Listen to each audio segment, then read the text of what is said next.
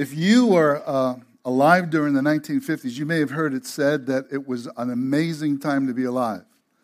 The 1950s really were amazing. It was the narrow window in which baby boomers were born. 70 million baby boomers were born within a short period of time.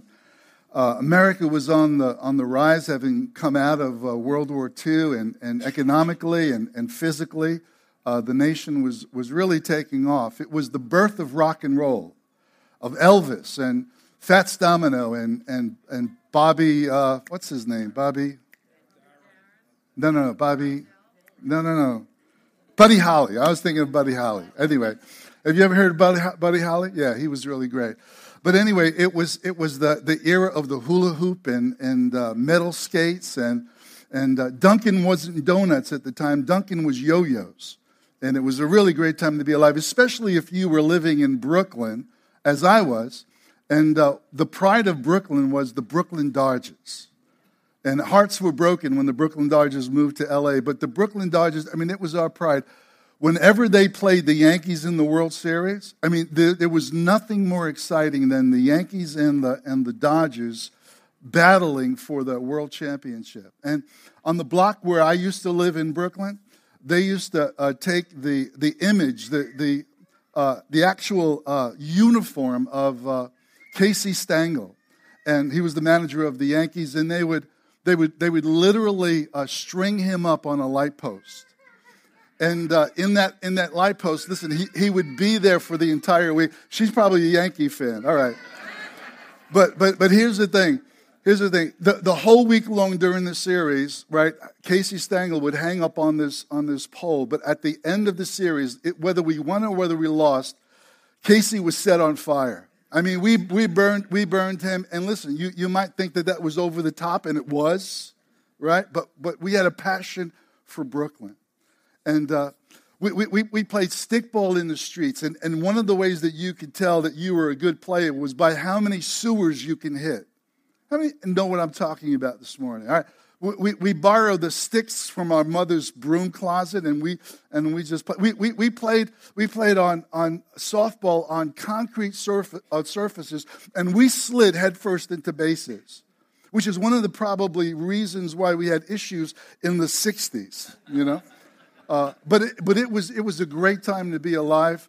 But let me tell you, there was one thing about the 50s that wasn't good, or it wasn't, in fact, let me just back up a minute and say this, that to commemorate or to capture the magic of the 50s, you know that in the 70s and the 80s, they had TV shows about the 50s. One of them was appropriately named, what?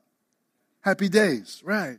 And they really were happy days, but what was not happy about the 50s living in Brooklyn, especially if you were from an Italian family, was when one of the members of your family died. Then it was epic horror, Death is a difficult subject to deal with, but back in the day, listen, funerals somehow, they weren't like 1 or 2 days the way they are today. Wakes, they call them wakes, they lasted a whole week long. And, open casket and everything. And even if you were a little kid, you were expected to kiss Grandma Nanina goodbye. And Grandma Nanina was scary when she was alive. I'm telling you. They had smelling salts out on the tables because people were constantly fainting. I had an Aunt Rosie who literally climbed into the casket with her mother and said, "Mom, I'm coming with you." She was crying, "Mom, I'm coming with you." And my wife's family was even worse. At the cemetery, a couple of her cousins jumped into the casket while it was being lowered into the ground, and I think that's one of the reasons why cemeteries don't do that anymore. They wait till the family to leave. But it was really horrific back in the day. I had an aunt by the name of Gracie. She was married to my Uncle John. My Uncle John, he reminded me of like an Italian Clark Gable. He had his pencil-thin mustache, wore sunglasses all the time. He always dressed really sharp, and had a diamond pinky ring. He was actually a delegate for the Bricklayers Association down in Brooklyn. And they were in love, but they didn't have any children. And maybe that's one of the reasons why they were so gracious to their grandkids. But I mean, not grandkids, they're nephews and nieces, you know. They were really very loving. But one day John went out to work and he didn't come back. He had a massive heart attack. And that's when Aunt Grace slipped into this really dark place. She was more than depressed. She was literally catatonic. She had this stare on her face that was really scary. She didn't speak. I mean, she was in a dark place, even darker than the black clothes that she wore as a sign of her mourning. And she did that for a couple of decades. You see, some people don't handle death very well. If you're a believer or if you're not a believer, here's the fact that all of us have to deal with this issue of death, the severing of lifelong relationships. You know, the loss of a spouse, or the loss of a parent, or the loss of a brother or a sister. You know, death is this cruel tyrant that has reigned over every human family since the fall of man. We all experience it. We all have experienced the grief, the sorrow, the pain, and that's really what death brings. It's an intruder that has come into our lives. It's the unwelcome house guest that nobody could say no to. And that's what death is. And we're going to talk about this morning one little family that was experiencing sickness and ultimately death, and how they particularly dealt with it. But if you're a believer, I want you to know that there's a vastly different way in which you deal with this whole subject of death. Because in Christ, we have hope. Let me just give you a contrast. There was a scientist, he passed away. His name is Carl Sagan. I've got a photo of him. Just want to let you know that photo is manipulated because he's really not that big. But Carl Sagan, if you might remember him, he is a famous atheist. He's a scientist, an astronomer. He produced the best-selling book called The Cosmos. I love that series. It used to be on public TV. Maybe some of you experienced that series in school, in science class. Just phenomenal about the universe. But he was an atheist. And his wife shared that he was true to his belief to the very end. And he knew that when he was dying, that when he said goodbye, that it was forever, that it was for eternity. I just got to say, that is such a tragic point of view. That is such a hopeless belief that you don't believe in anything. You believe that life does not continue. I want you to contrast that for a minute with a blog that I came across not too long ago. In fact, I shared it at a funeral a few weeks ago. It was a father of 4 young children who was talking about his wife's battle with cancer. And what he basically said was this. He said, I know that some people will say that my wife lost her battle with cancer, but I will disagree. She didn't lose her battle with cancer. Cancer lost the battle with my wife. Because for a believer, when the believer dies, the cancer dies. It cannot live. But my wife is very much alive. The greater victory, he writes, is to live eternally with Jesus Christ. That is the great victory. And it's because of faith in Christ and because of the hope that we have in Jesus, we can face death without fear. We can face death with the hope of knowing that, well, death becomes literally the servant of the believer. I like what John Piper has written about death in a very simple, illustration. He said, death is like my car. It takes me where I want to go. Because to be absent from this body is to literally be present with the Lord. So I want to talk to you today about a little family that was experiencing this kind of pressure and sorrow and grief. I want you to think about it. That fellow Carl Sagan, he was enamored with the universe. He was in wonder of the galaxies and the billions of stars and all of the facts about the universe, but he was blind to the fact that God had created the universe. In fact, Paul the apostle says that from the beginning of creation, man is without excuse because God's invisible nature and attributes are clearly seen by what is made. I mean, even people who are physically blind understand that this world, this universe, was brought into existence by someone by divine design, by someone who has brought about this amazing place called the universe. So I want you to think about this with me this morning as we consider the hope that we have in Christ. I want to look at John chapter 11 this morning with you. I've titled the message Love Delayed, and as we get into the story, you'll be able to see why I've titled it Love Delayed. It is John's purpose to write about Jesus as the divine Son of God who has come, the Word that was with God, the Word was God, and the Word dwelt among us. And John records 7 different signs. They're miracles, but John refers to them as signs because they were like a sign pointing to the coming of the Messiah. And each of these signs were a demonstration of his power, but this last 7th sign was the greatest of all revelations of who Jesus Christ is. So we begin in John chapter 11, verse 1. It says, "Now a man named Lazarus was sick. He was from Bethany, the village of Mary and her sister Martha. So the sisters sent word, a message to Jesus, 'Lord, the one whom you love is sick.'" I love that appeal to Jesus.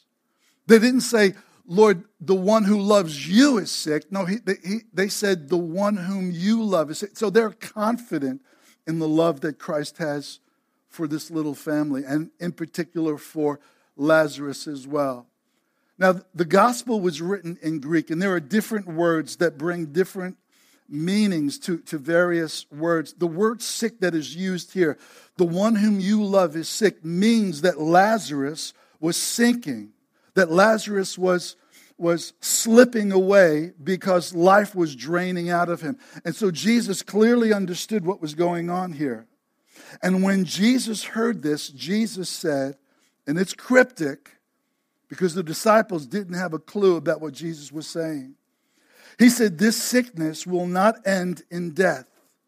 No, it is for God's glory, so that God's Son may be glorified through it."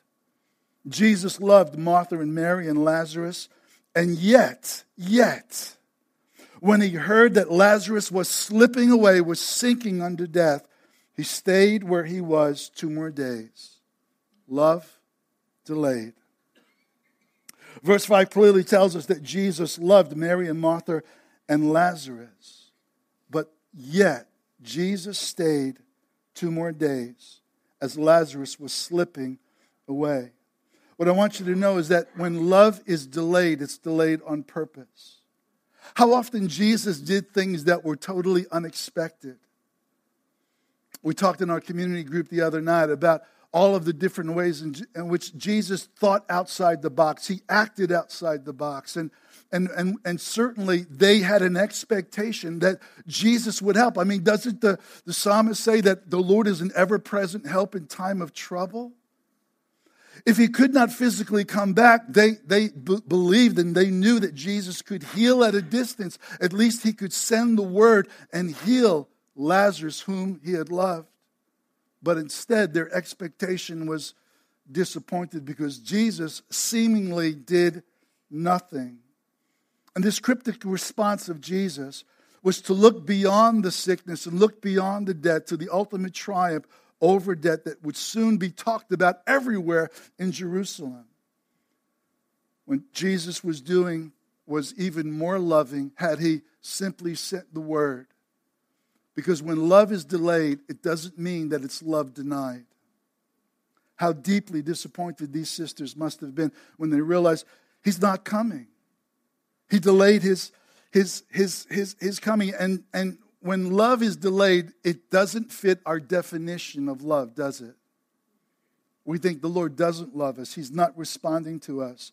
He's not answering us. But whenever Jesus does things in an unexpected way, It's always much better than we could ever ask for or even imagine. Now, the city of Bethany, or the village of Bethany, was only 2 miles from Jerusalem. My goodness, you could see Jerusalem on the hill from the village of Bethany. It was only 2 miles away. And because of that, the enemies of Jesus, the religious leaders who had desired to kill Jesus, were there. They were at that close proximity. And so some people believe that Jesus didn't want to go back to Bethany because he didn't want to fall into the hands of the enemy, and that was not the case at all.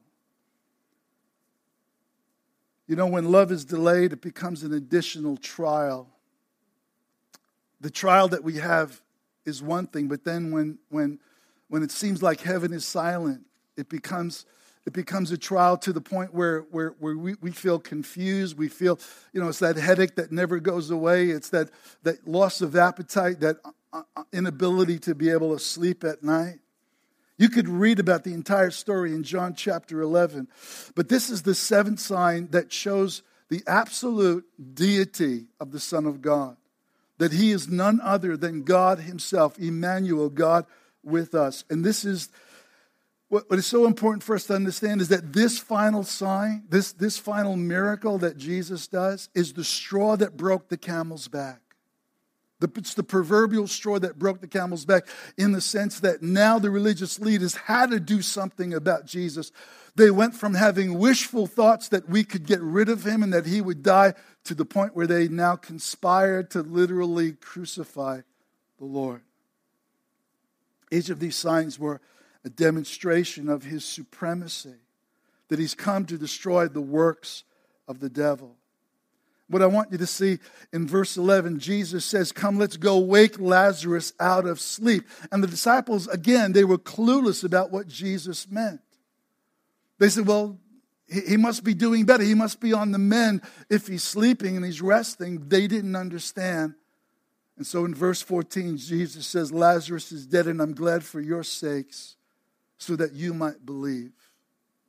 I'm glad that Lazarus died so that you might believe. In fact, when John starts out with the first miracle of Jesus, the wedding where he changes water into wine, it says, "And this Jesus began to reveal his glory, and his disciples began to believe upon him." This is the purpose that John writes these particular signs in the order in which they occurred, because his intent is that we, reading the Gospel of John, might become believers and become those that inherit eternal life.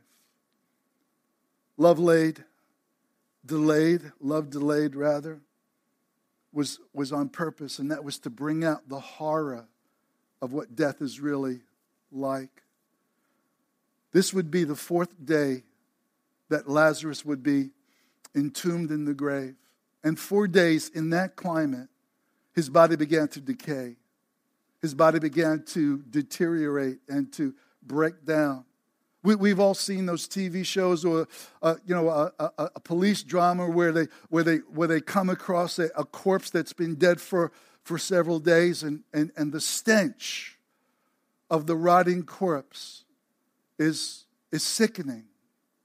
And this is what death looks like before the divine Son of God.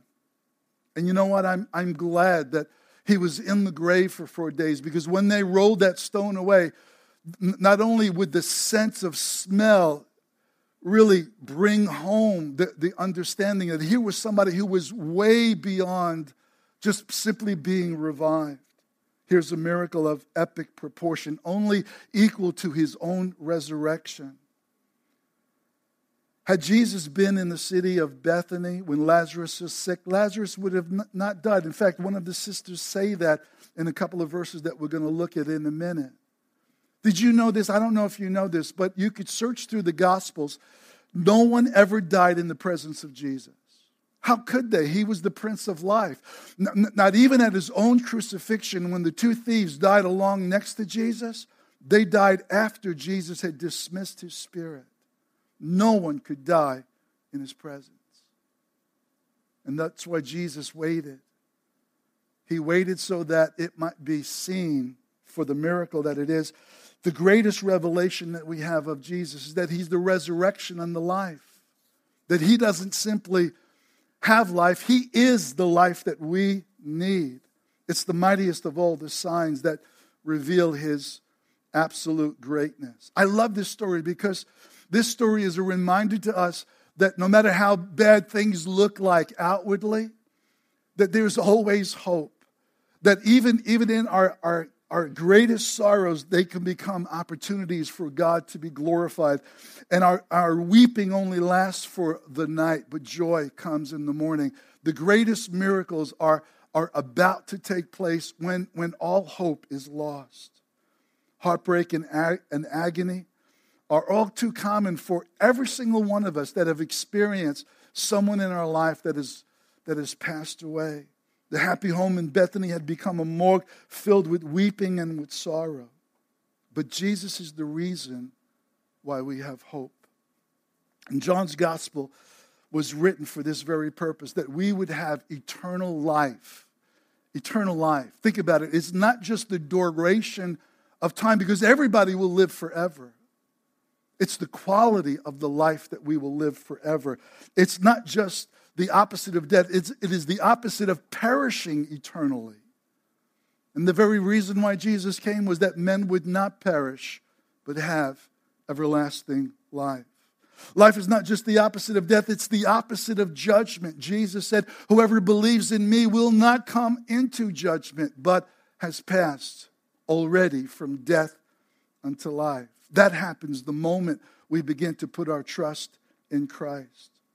Eternal life is to be eternally secure. Jesus said, I give unto them eternal life, and they shall never perish, and neither shall anyone pluck them out of my hand. That is security. Donald Barnhouse used to be a pastor in a Presbyterian church in Philadelphia. His wife died suddenly and unexpectedly, and left him with two little girls to raise all by himself. And how can I, he thought, how can I help my little girls? How can I comfort them when I am struggling with the death of my wife itself? And they were driving in the car, and they had come to a traffic light and stopped there, and it was a sunny day, and the sun was streaming into the car, and the kind of day that you needed sunglasses because it was so bright. And suddenly this huge truck pulled alongside of them and completely blocked the light of the sun. And now that shadow overshadowed, or the darkness overshadowed the car. And it was at that moment that he thought this. And he said, girls, he said, would you rather be hit by a shadow, or would you rather be hit by a truck? And one of the little girls says, oh, Daddy, that's such a silly question. A shadow can't hurt you. I would rather, in her innocence, she said, I would rather be hit by a shadow than be hit by a truck. And he said, honey, he said, it's as if mommy was hit by a shadow, because Jesus stood between mommy and the truck, between mommy and death. And Jesus absorbed the full weight of death by bearing death for us. There is no fear in death. As a result of that, he said, he quoted Psalm 23, even though I walk through the valley of the shadow of death, I will fear no evil, because you are with me. For the child of God, there is not or ever will be fear in death. It takes us where we want to go. Verse 32 says this, and Mary reached the place where Jesus was. And she saw him, and she fell at his feet, and she said, Lord, if you had been here, my brother would not have died. And that's the truth. When Jesus saw her weeping, and the Jews who had come alongside with her also weeping, he was deeply moved in his spirit, and he was troubled. What was troubling Jesus at that moment? I believe it was a holy indignation. It was a righteous hatred for what evil has introduced into the world in this thing called death. And what a mixture of both power and tenderness. His heart profoundly moved by their sorrow as he sees the sisters weeping. Verse 34 says, where have you laid him? They asked. Come and see, Lord, they replied. Jesus wept. One verse, two words, Jesus wept. It is the shortest verse in the Bible, and as a result of that, I believe that the translators did the right thing to give it a separate sentence unto itself. Those words, Jesus wept. If you think about it, the Son of God weeping at the graveside of a friend on the verge of his greatest sign and wonder, knowing that in a few minutes, Lazarus is going to come walking out of that grave. What in the world is happening? Why is he crying? Because he's entered into our sorrow. He's carried our pain and our sorrow upon himself. He is sympathetic and compassionate.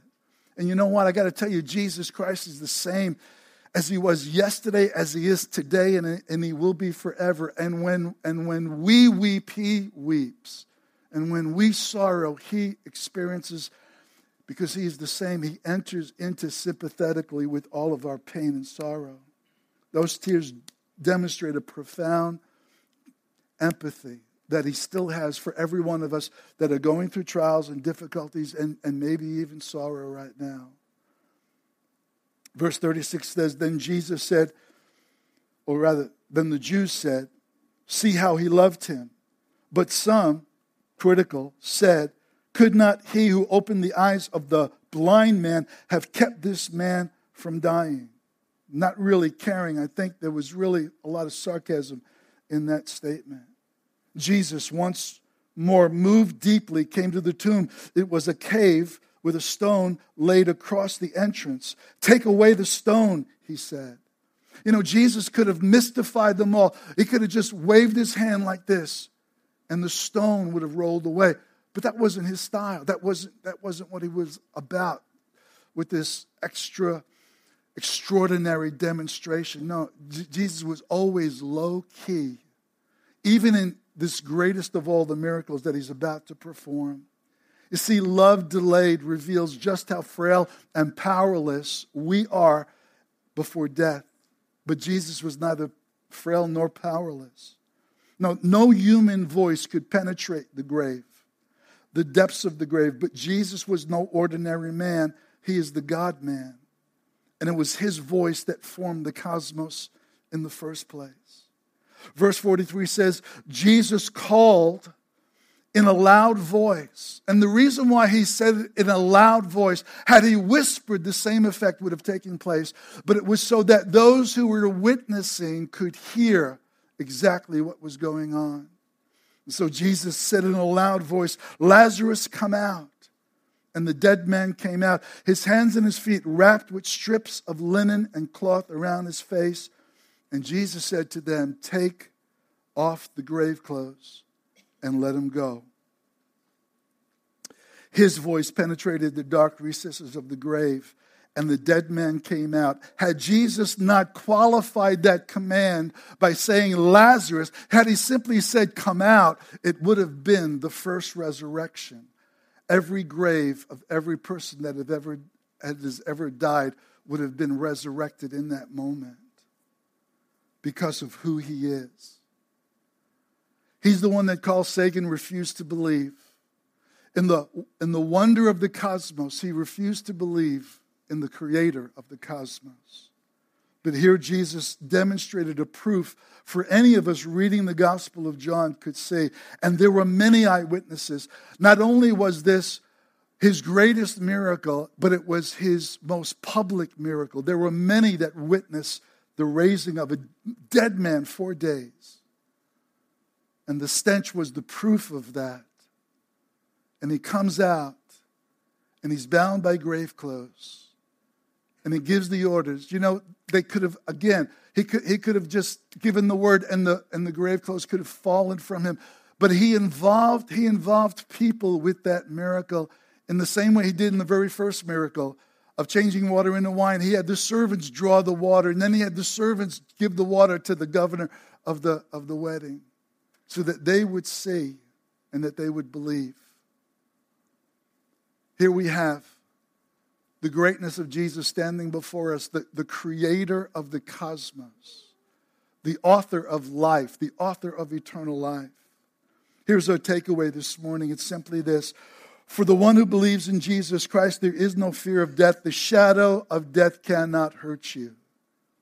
No shadow can hurt you if you are trusting in Jesus Christ. Because you see, eternal life begins the moment you believe that Jesus is the Christ, the Son of the living God. And because Jesus has conquered death, death has ceased to be the tyrant that it once was. Death has now become the servant of the believer. It takes us ultimately where we want to go. Because love delayed is not love denied. Love delayed is not love denied. In fact, nothing in life or death, things present or things to come, will ever be able to separate us from the love of God that's in Christ. I got to tell you something. For me as a preacher who's been preaching for 38 years now, one of the things has been my privilege to do is to see people who are spiritually dead in trespasses and in sins come to life in Christ because of the love of God, and then help them be loosed from the things that once bound them. To be released from the shackles of bondages, of addictions, of sinfulness.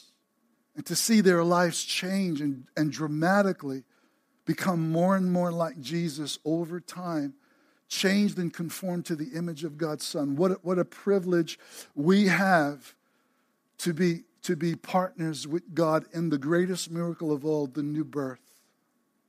My question to you this morning, for those of you who are followers of Christ, this is just an encouragement to know that, listen, death can't touch you.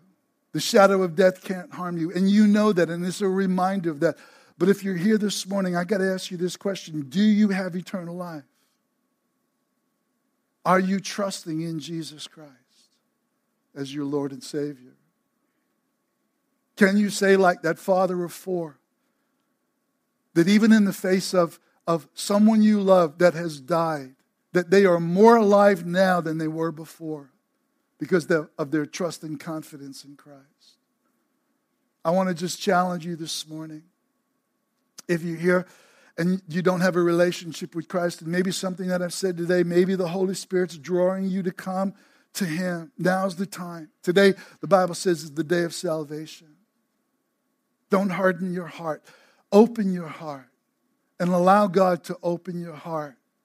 And when He comes in, He will flood you. He will flood you with life and with change. And you will, listen, He gives beauty for ashes and the oil of joy for mourning. He will make something beautiful out of your life. I guarantee it. You start that conversation by saying something like this: Jesus, forgive me of my sins. Come into my life. Be the Lord and Savior of my life. Today, I will begin to believe upon you. And when you do that, the spark of eternal life begins to glow and burn in your heart. I guarantee it. Let's pray. Father, I thank you this morning for the Word of God and for the great revelation that Jesus is the Christ, the Son of the living God, that He is the resurrection and the life, and that all those that trust in Him have already passed from death unto life. That there is now, therefore, no condemnation to those that are in Christ Jesus. That if anyone will come to you, Jesus, you said, I will in no way cast out.